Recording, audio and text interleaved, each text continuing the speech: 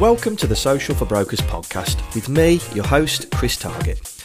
This podcast is for mortgage brokers and estate agents who are looking to grow their online presence through social media. I'll share tips, best practices and useful tools that will help you save time and ultimately expand your business. Hi, welcome to the Social for Brokers podcast.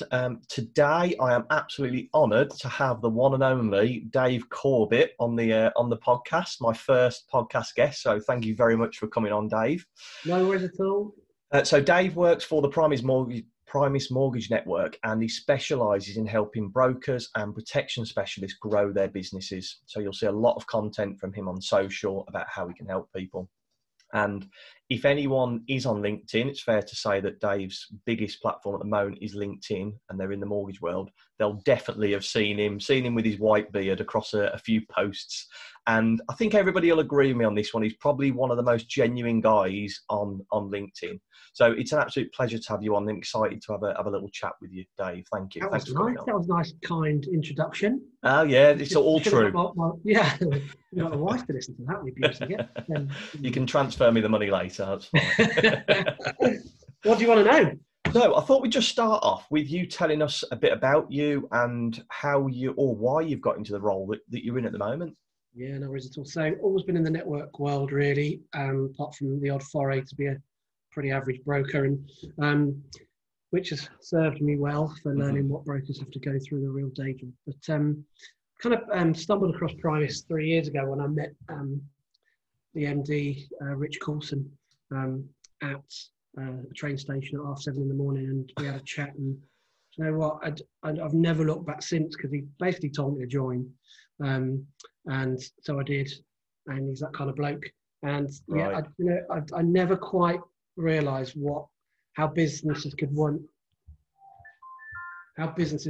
well working from home, really.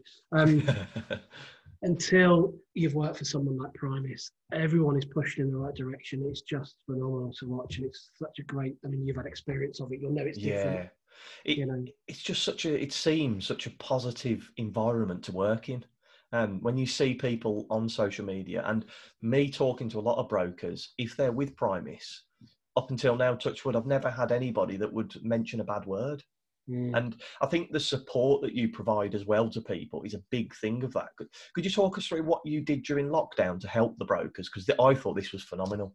Yeah, so day one, we do a lot of training, and it's opt-in or opt-out. So all the stick we get for being salesy and old school and all this nonsense, look, if you want part of it, you can have it. If you don't want it, you don't need to have anything to do with it, but it's there for you.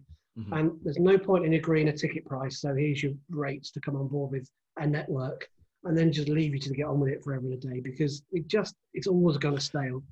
You've got to keep on top of things and allow people to grow and be part of their business and help them grow and maximize the opportunity that's out there. So all of that training was going on anyway, at which point lockdown came, and there was a lot of 1,000-yard stares for a couple of days when we all went, wow, well, what about our DNA as a business? Yeah. What about overseas conventions, and what about the training and support and that camaraderie and community that you'll know all about through brokers that you're dealing with. So very quickly, we've got the best trainer in the industry, Dave Woodbridge, working for us. And Woody's just brilliant at what he does. And we wanted to kind of just translate what we did into Zoom sessions. And we ran loads of them. Absolutely. You were back to back, weren't you? Oh, back to back. We did the social media ones that you were on 5 days in a row. We've saved all that now, so it's all online. And just an example of how that's worked. It made people feel that we were still there and still part of that community, and how quickly we organised it showed how agile we were as a business. Yeah. And we just went for it. So when you're trying to organise something like a trust workshop, so people are writing protection and need a trust workshop, it can take an age to organise. Venue, people, provider, everything rolled into one, and it's expensive. We've done half a dozen of them since then, even though doing 2 a year before. There's been massive advantages of just having everything like this. And look, let's not beat around the bush. It's so easy to ignore this technology, but it's been there for ages. It's just we now know about it. And if lockdown hadn't happened, we wouldn't be doing this. So we've got to take those pluses. Definitely, and it was. I think that's probably testament to yourself that you looked at that lockdown as a positive thing, where we can use this time. Everybody's at home. Well, why don't we train people? And as you said, there probably were a few thousand-yard stairs at the beginning because it was completely new. But once you grasp that concept to say we're all going to be at home for a couple of months, well, let's use those 2 months to feed knowledge and keep. And I think the main thing was you supporting the brokers. That was a big thing, and a lot of people love that. It's really important because obviously lockdown's been 4 months, whatever it's been from March to now, something like that. Yeah. The start of lockdown is very different to now because now we've got Rishi Sunak giving us stamp duty. So all of our brokers, we've got a different problem because they're all snowed, dealing with lenders' kind of SLAs and working through that client expectation. You know as well as I do with what you do for a living, that world and how that's affecting brokers. Prior to Rishi saying, look, stamp duty till March, the issue was, how are we going to get people earning money? What are these guys going to do? You know, what's happening here? None of us knew. So for us, it was about upskilling, reminding people of the opportunity within their existing client bank, how introducers would be hurting and how to really get into their existing client banks and new. That's what we worked on. So most of the training that we do here and support is around business opportunity and just giving those sales skills, which is why we're called old school and, you know, old fashioned sales and all this nonsense. You know, it's about making money and helping people grow as a business. Exactly. You've got to be profitable. Super proud of it, mate. I'm super proud of what we did, you know. And that leads me perfectly into the next question is, what's the general consensus with brokers at the moment? How are they feeling? A lot of brokers will obviously listen to this. So what are they feeling? What's it like out there? Under pressure. Creaking. You're going to sing that one. No, I was only going to sing at the end. But if you want to know. Speaking of which, it's only the Only Fools and Horses music that I really sing. You know that. So yeah, or Papa Smurf. Anyway, so what was the question? I forgot. So what's the kind of general consensus with brokers at the moment? So we're talking about lenders looking at an application after 28 days. We're talking about rates and getting up at 7:30 in the morning to book rates with HSBC that you'll know about. That's their world. So they're managing client expectation. They are creaking as brokers because there's opportunity. It's mortgage opportunity.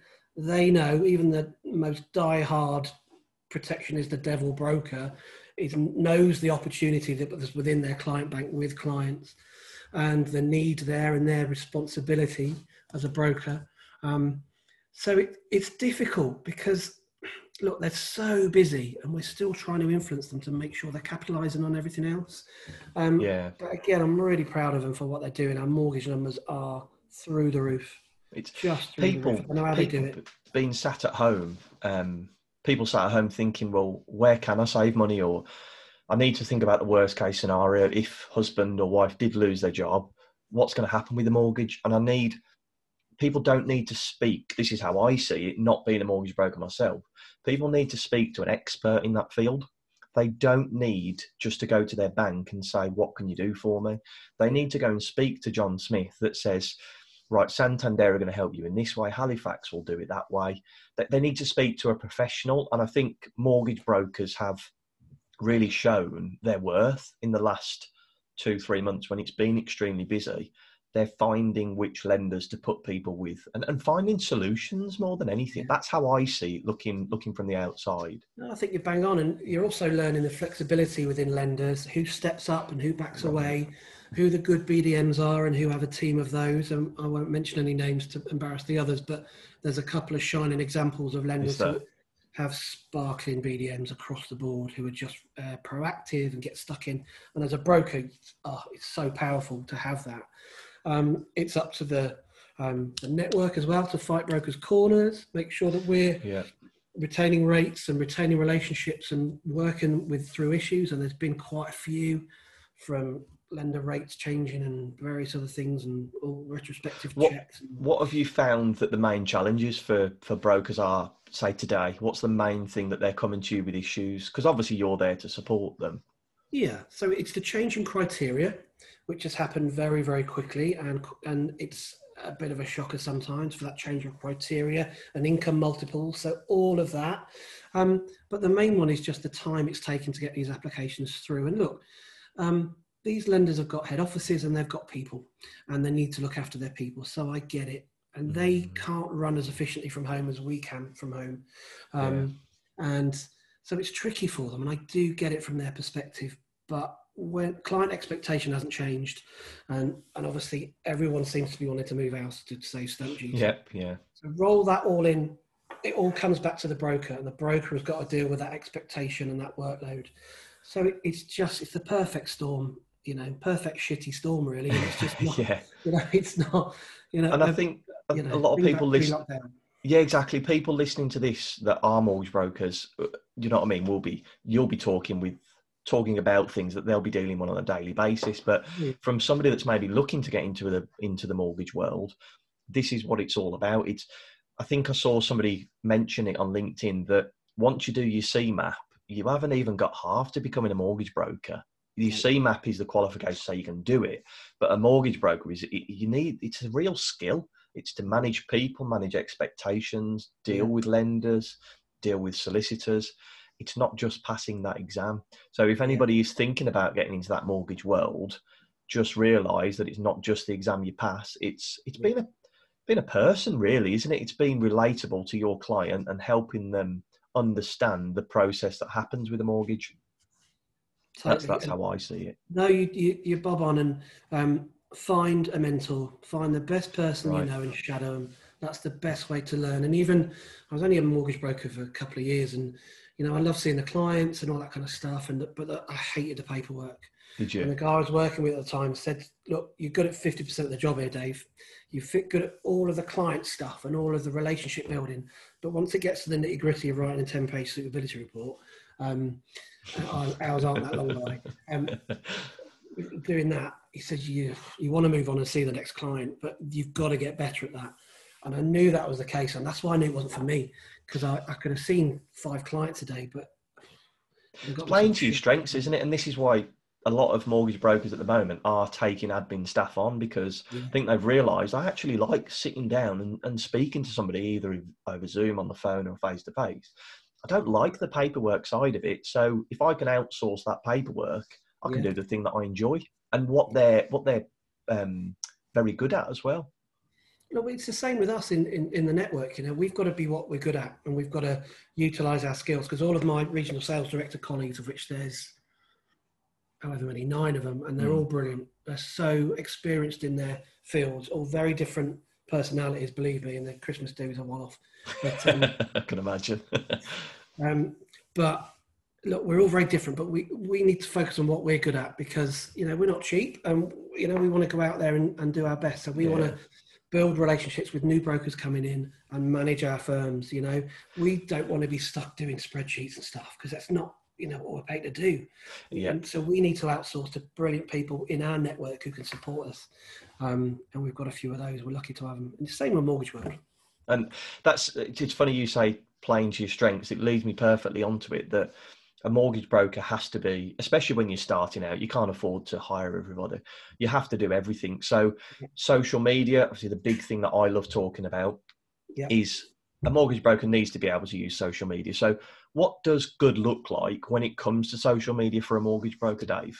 Okay, so good looks like safety in the first instance in mortgage world, because you've got to make sure you're not putting the wrong things out there that's going to get you in stuck. So 2-for-1 on mortgages and that kind of thing.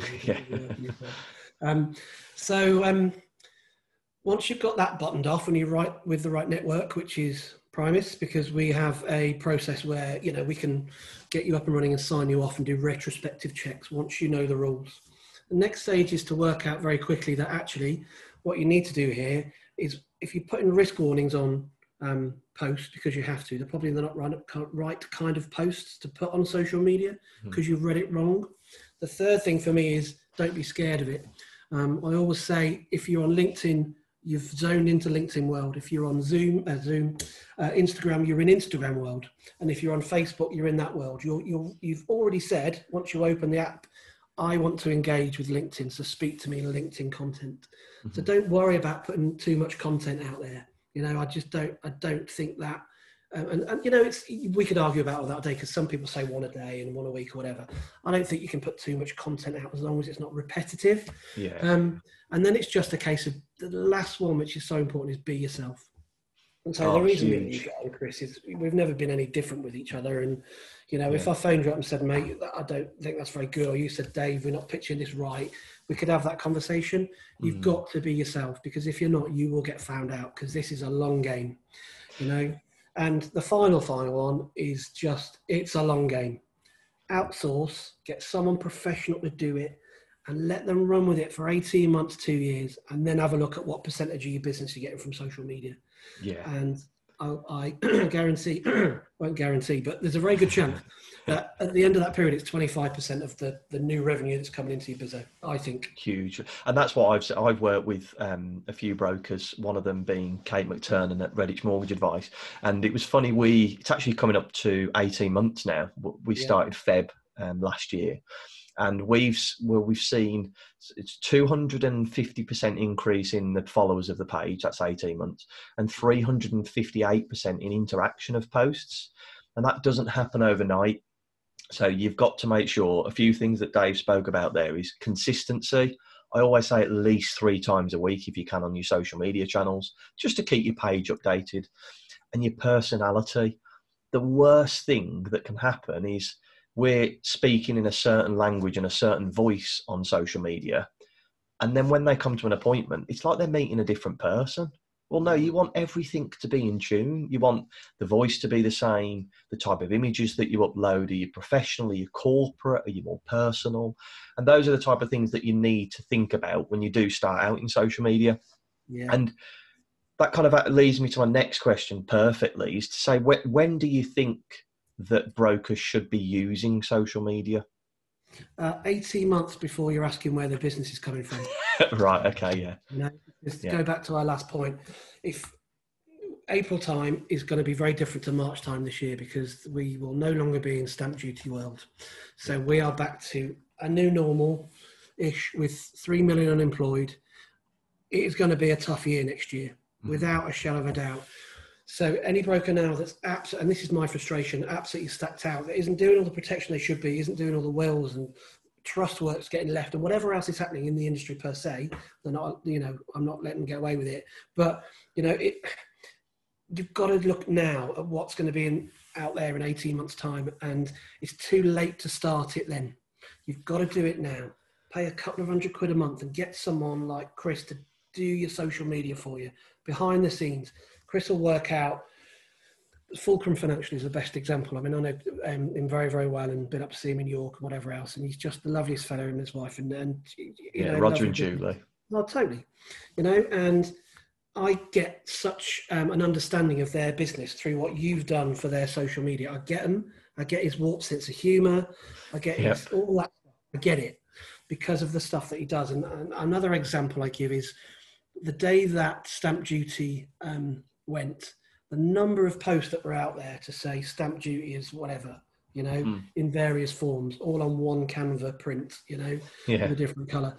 There was hundreds and hundreds. And the only one I really probably noticed that day, because I took a note of it, was a firm who weren't actually Primis, who would put on there, what's your favourite chocolate bar from the 1980s?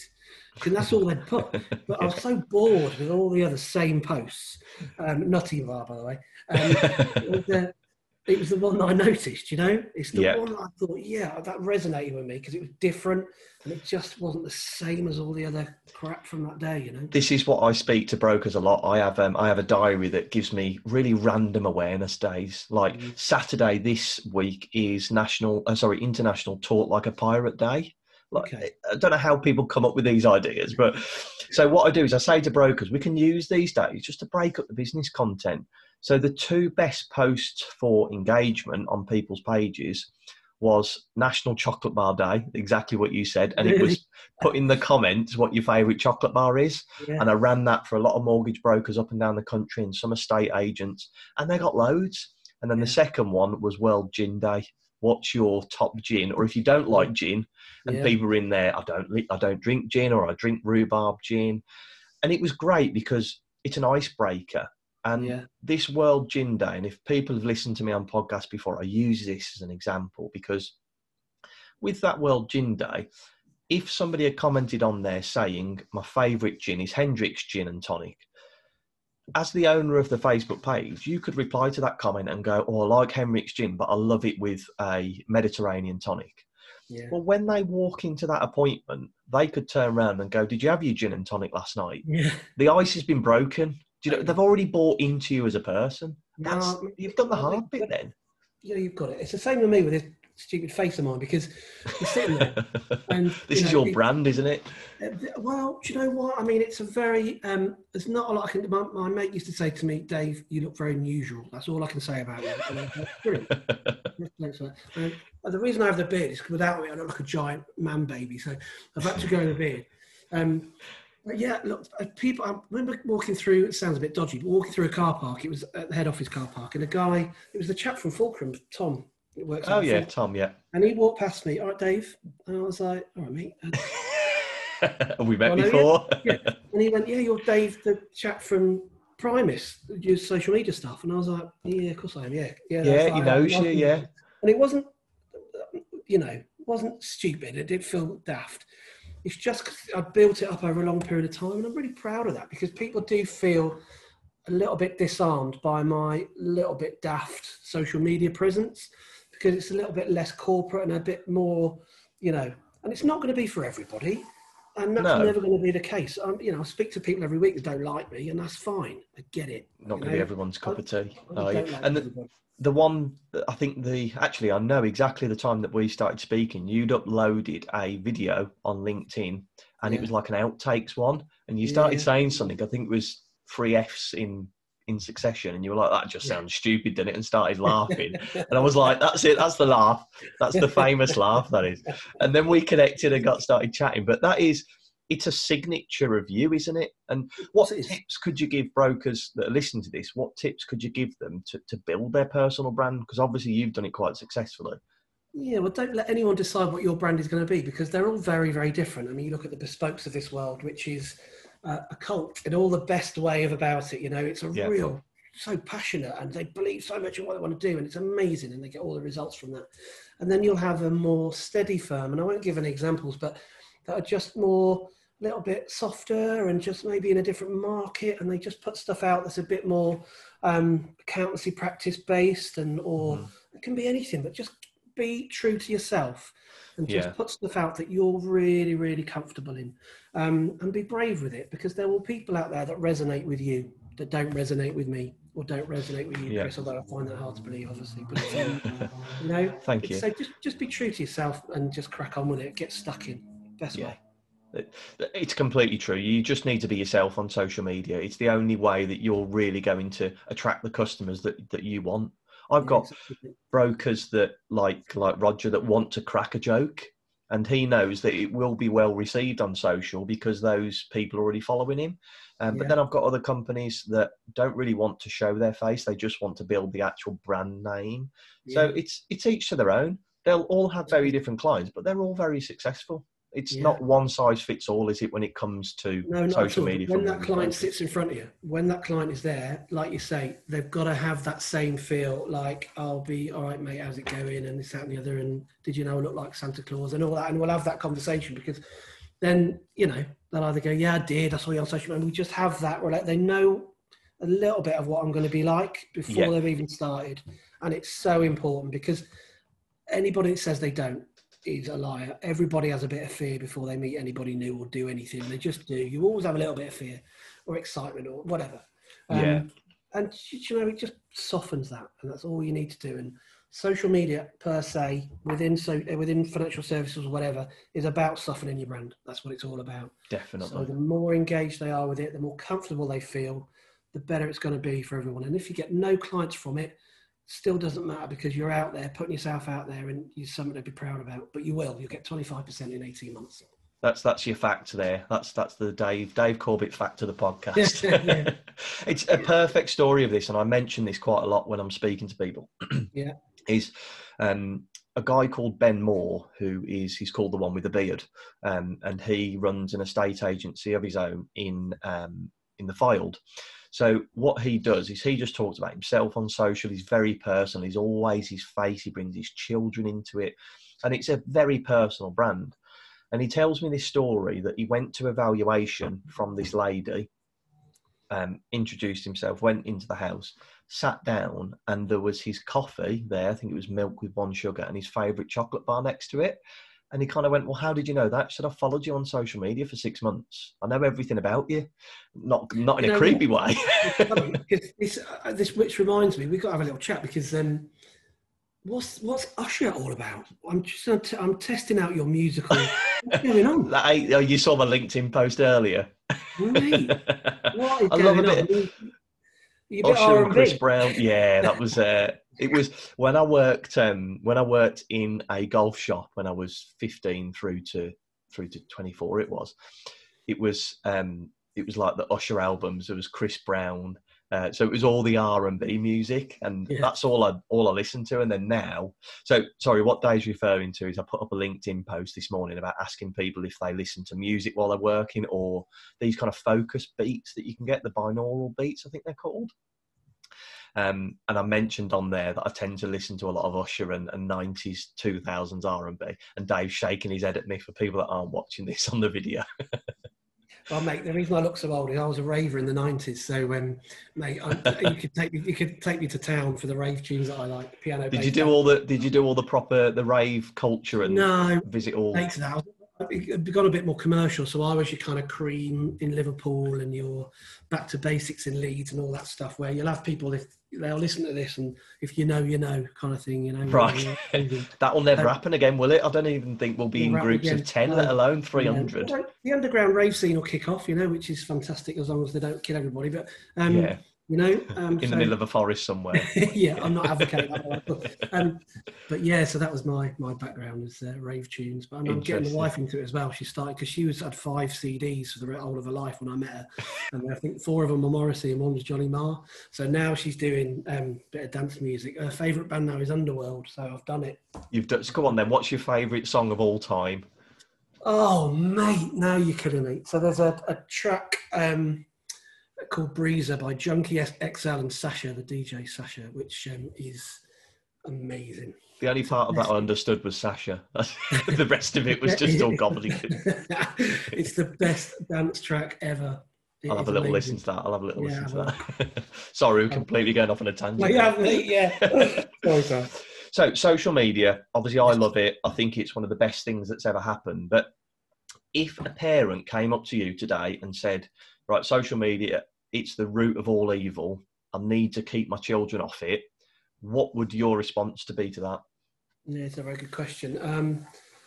I'd say fair enough, you know, because it does have a lot of negative sides. My wife's not a huge fan of social media, you know. Isn't she? No, not at all. And it's just, you know, she had cancer 5 years ago and mental health problems as a result because of PTSD in my view and everything else. She's, you know, getting through it now. It's 5 years now. We still have stuff, but it's fine. Hence why I'm so passionate about protection, by the way. But okay, yeah. You know, we went through a lot, chemo, radio, and everything else. I mean, she did, I didn't, but it was tough, bloody hard. And I think with mental health and social media, it's kind of, I get it. I get that there's a load of, 100%, you know, it can be good or bad. For me, good outweighs, but there's a lot of stuff out there. It just, you know, what does Mike Tyson say? He says social media is full of people saying stuff that would never say to your face. You know, it's just very good point. Yeah, it's funny actually. I was listening to Mike Tyson's interview with Joe Rogan before this. Actually, it was quite an interesting one, a podcast. Yeah. But it's like you say, it's keyboard warriors. That's what they're called, aren't they? Yeah, well, outsource it, and then you don't have to deal with it because Chris will deal with it, you know. And then, you just, and deal with all the comments. And I mean, we had one firm who did a paid advertising, so they did a paid job on Facebook, and for life cover or whatever it was, and they were putting it out there. And I said to them, "Be careful because you're putting it out to a wide audience here, you know." And they got a load of abuse back, you know, a load of stick. Who the F are you? And leave me alone. And how did you get on? So you've got to be careful with it. I would say to the lady, fine, you know, let your children make their own decisions when they're old enough, but I respect your point of view because it's not for everybody. Not for, yeah. And you talking about those negative comments coming in, especially on paid advertising. I'm not going to go into paid advertisements on this podcast because it's something that I don't personally do, so I can't really give any insight into it. I'm not a big fan.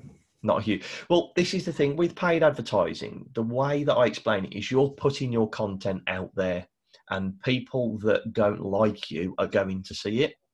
Whereas what I tend to do when I work with people, and I know Dave's a big fan of this, is let's build an audience organically. Let's build an audience that actually want to learn about your company, and almost become, I used to love a book called Raving Fans, become a raving fan of your company, because social media is a great way that you can spread that word of mouth. So it's all about building an organic audience rather than going out there. And if you're getting leads off an advert, that's absolutely fantastic. But have they bought into you as a company, or have they just seen an advert and thought, I could do with a remortgage? It's very rare that that would happen. I know you can, Dave nodding his head again. I think he's in agreement with me on that one. Totally agree. You know, I was going to say something else, and it's gone. No, gone. He'll come back to you. Yeah. Right. So you say to the parents, look, it's completely up to you.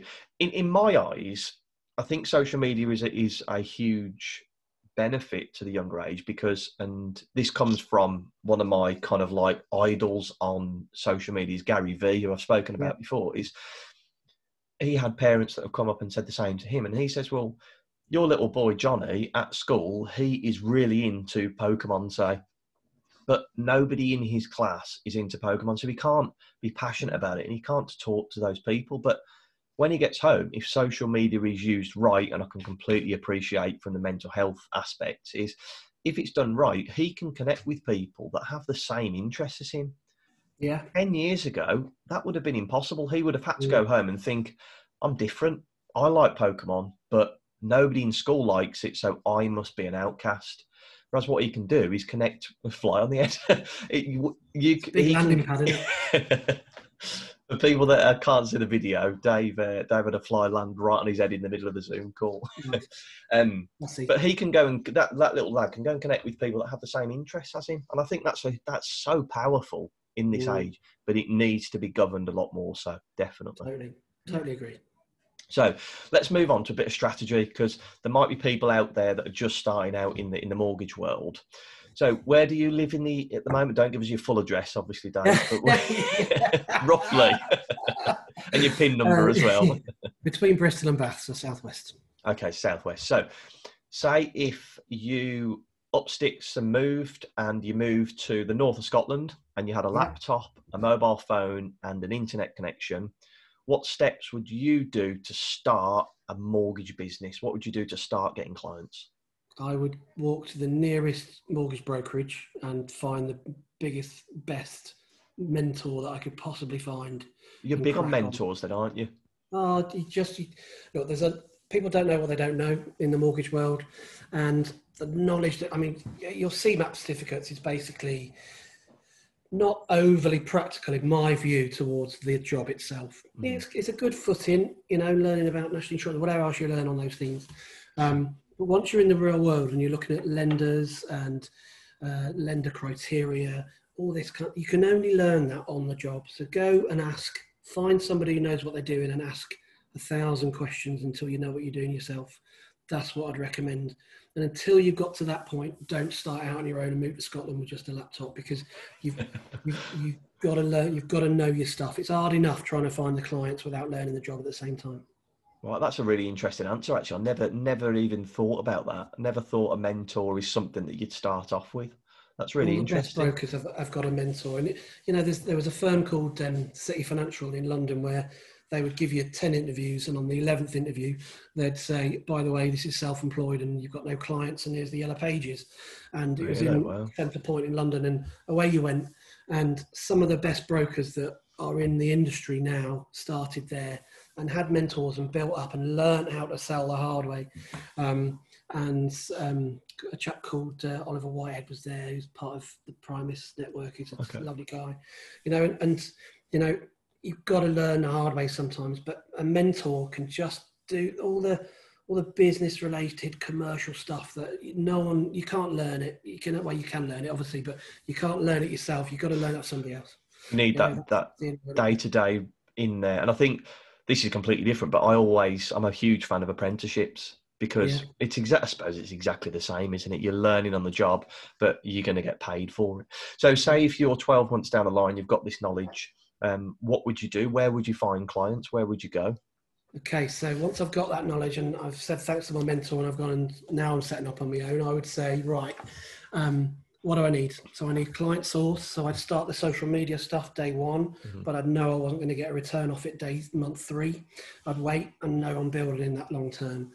I would then go and family and friends is the next thing, because one of my colleagues said to me very early doors when I started Primis, when I wasn't that au fait with the kind of protection side as much as and how important it is, even though I had cover myself and my wife and we had a payout and all that stuff. So I know the importance of it. So she said, look, when you start out, imagine having that conversation with your family and friends that you go to visit them in hospital and they said, well, could you have helped me? You know, and that was really powerful because I went, Christ, you know, that's quite big. So family and friends and that circle, referrals from there. And then you go to the introducer market and you get 2 or 3 quality introducers, long-term, professional, where there's trust, and you work that. Once you've got all that ticking along, then you're away and you just refer, ask for referrals, ask for more business, and then maximize that opportunity within that group. Easy as that. That's it. Yeah. That's it. Millionaire by this time next year, Rodney. Well, there's process in there. You know, I know I've just garbled all that out to you, but there is process because kind of brokers call me every day and say, Dave, what's next? And I'll say, right, you're in introducer world at the moment. You're getting told to bugger off out an estate agent, but that's fine. I get that. So try an accountant, and this is how they tick. And try a solicitor. This is what presses their buttons. It's all about reciprocation of business versus an estate agent when it's all about that, you know, and talk about all these things. And then in an estate agency world, I'll say, this is what their broker in there is doing now. That's not very good. So this is how you get better. This is how you talk about their existing client bank and their REMOs and protection and wills and GI and everything else in their lettings book. And that's how you do it. And just to give them that increased professionalism and integrity when they go into those kind of scenarios. And it's like you say, the estate agents, the solicitors, accountants, you've got to think those people know people. So it's not just especially as an estate agent, because I was an estate agent for 6 years, I was part of Countrywide. It was driven into us that we needed to get first appointments in the diary. That was the game. So it became second nature. So when I went to an independent company, when I worked closely with Kate, it was second nature. That's what you did. But it's not just the initial introduction of it. It's then the introduction from those people that have seen you, and the web just gets bigger and bigger and bigger. And that's where you start. You need to be very professional. And I believe that the most lucrative thing as a mortgage broker is to have a very good relationship with a very good estate agent. Yeah. You've got to make sure the estate agent's a good one, because if they're not, it's going to tarnish your reputation.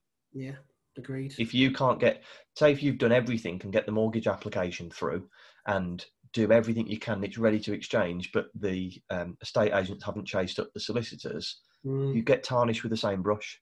Oh, totally. So think about this as a skill. So you're a new mortgage broker, you've had your mentor and you've gone and set up in Scotland and you're doing your own thing, and you go into an estate agent and you strike up that introducer agreement and then it doesn't work. So you've started out as a mortgage broker because you might just enjoy your own company. You don't want to do your own thing and speak to clients and be a bit techie. And then suddenly you've realised that to make that estate agency work, you've got to be in there Monday morning, 8 o'clock, saying to 7 or 8 negotiators, why don't I know about that mortgage? Why don't I know about that property? Why haven't we done this? Did you do his last mortgage? All this stuff, you know? Yeah. And I mean, that's full on, but you've got to do it, you know, and that's not knowing what you don't know, isn't it? Yeah, exactly. Yeah. And you'd have to spend, I think it'd be really good. And I always said this when I worked for Countrywide, is you should have a week being a mortgage broker or shadowing one, and the mortgage broker should have a week shadowing an estate agent. Yeah. And the synergy then of understanding what happens, exactly the same with a solicitor. As a mortgage broker, go and spend a week with a solicitor and vice versa. So you can understand the processes. Yeah, of course you can. It's just different pressures, isn't it? You know? Yeah, exactly. So that's what you do, and then you build your business from there. That's and then carry on. It's your word of mouth. Just got to keep on top of it. And then the next thing not to do is grow too quickly and decide to build an empire. if it's not what you want to do. Because if you don't want to build an empire, don't. Just stick to doing what you're doing. Unless you're earning over 200 grand as a broker, you don't need anybody else. So you've no point getting someone in to do 100 of it and you do 100 of it. Write 200 grand and do the business yourself, you know. That would be my advice. Awesome. Is your mic just came back on? It was like a bit, it dipped out a bit then. I think it'd be really interesting, somebody starting out as a mortgage broker, to document the whole thing. You imagine from that first day to say, right, I've got this person as my mentor. This is the person I'm going to be following, and this is my journey. Well, by the time the 12 months comes around, if you're in and about and you're on social media in that local area, they're going to know your face. They're going to have invested in your journey for 12 months. What would your tip be? Because a lot of people are thinking about this is, if I move to so-and-so and I approach a mortgage broker in that town, are they going to be a bit standoffish, teaching me everything, if I'm then going to launch in that town and try and take some of their business? Yeah, it's a balancing act. I mean, the best brokers will share.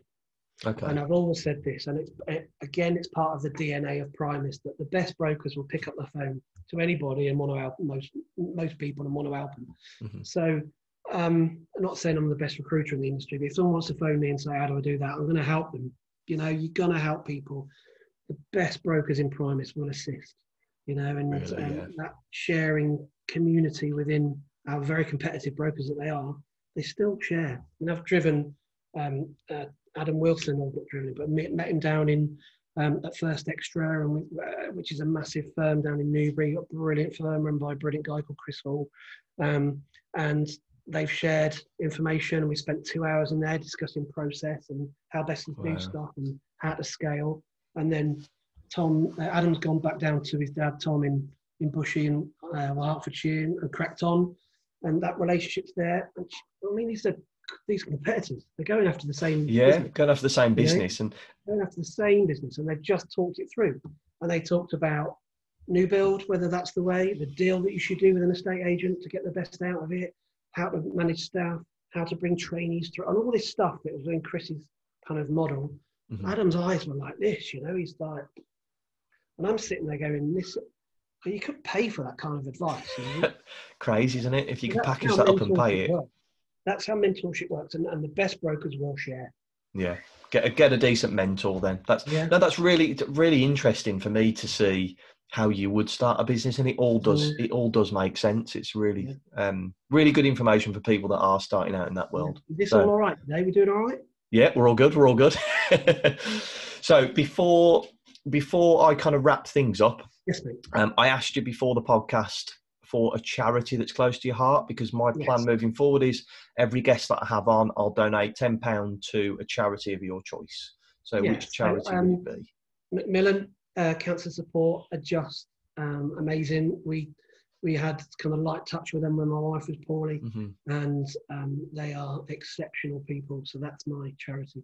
Awesome. I'll second that. Fantastic charity.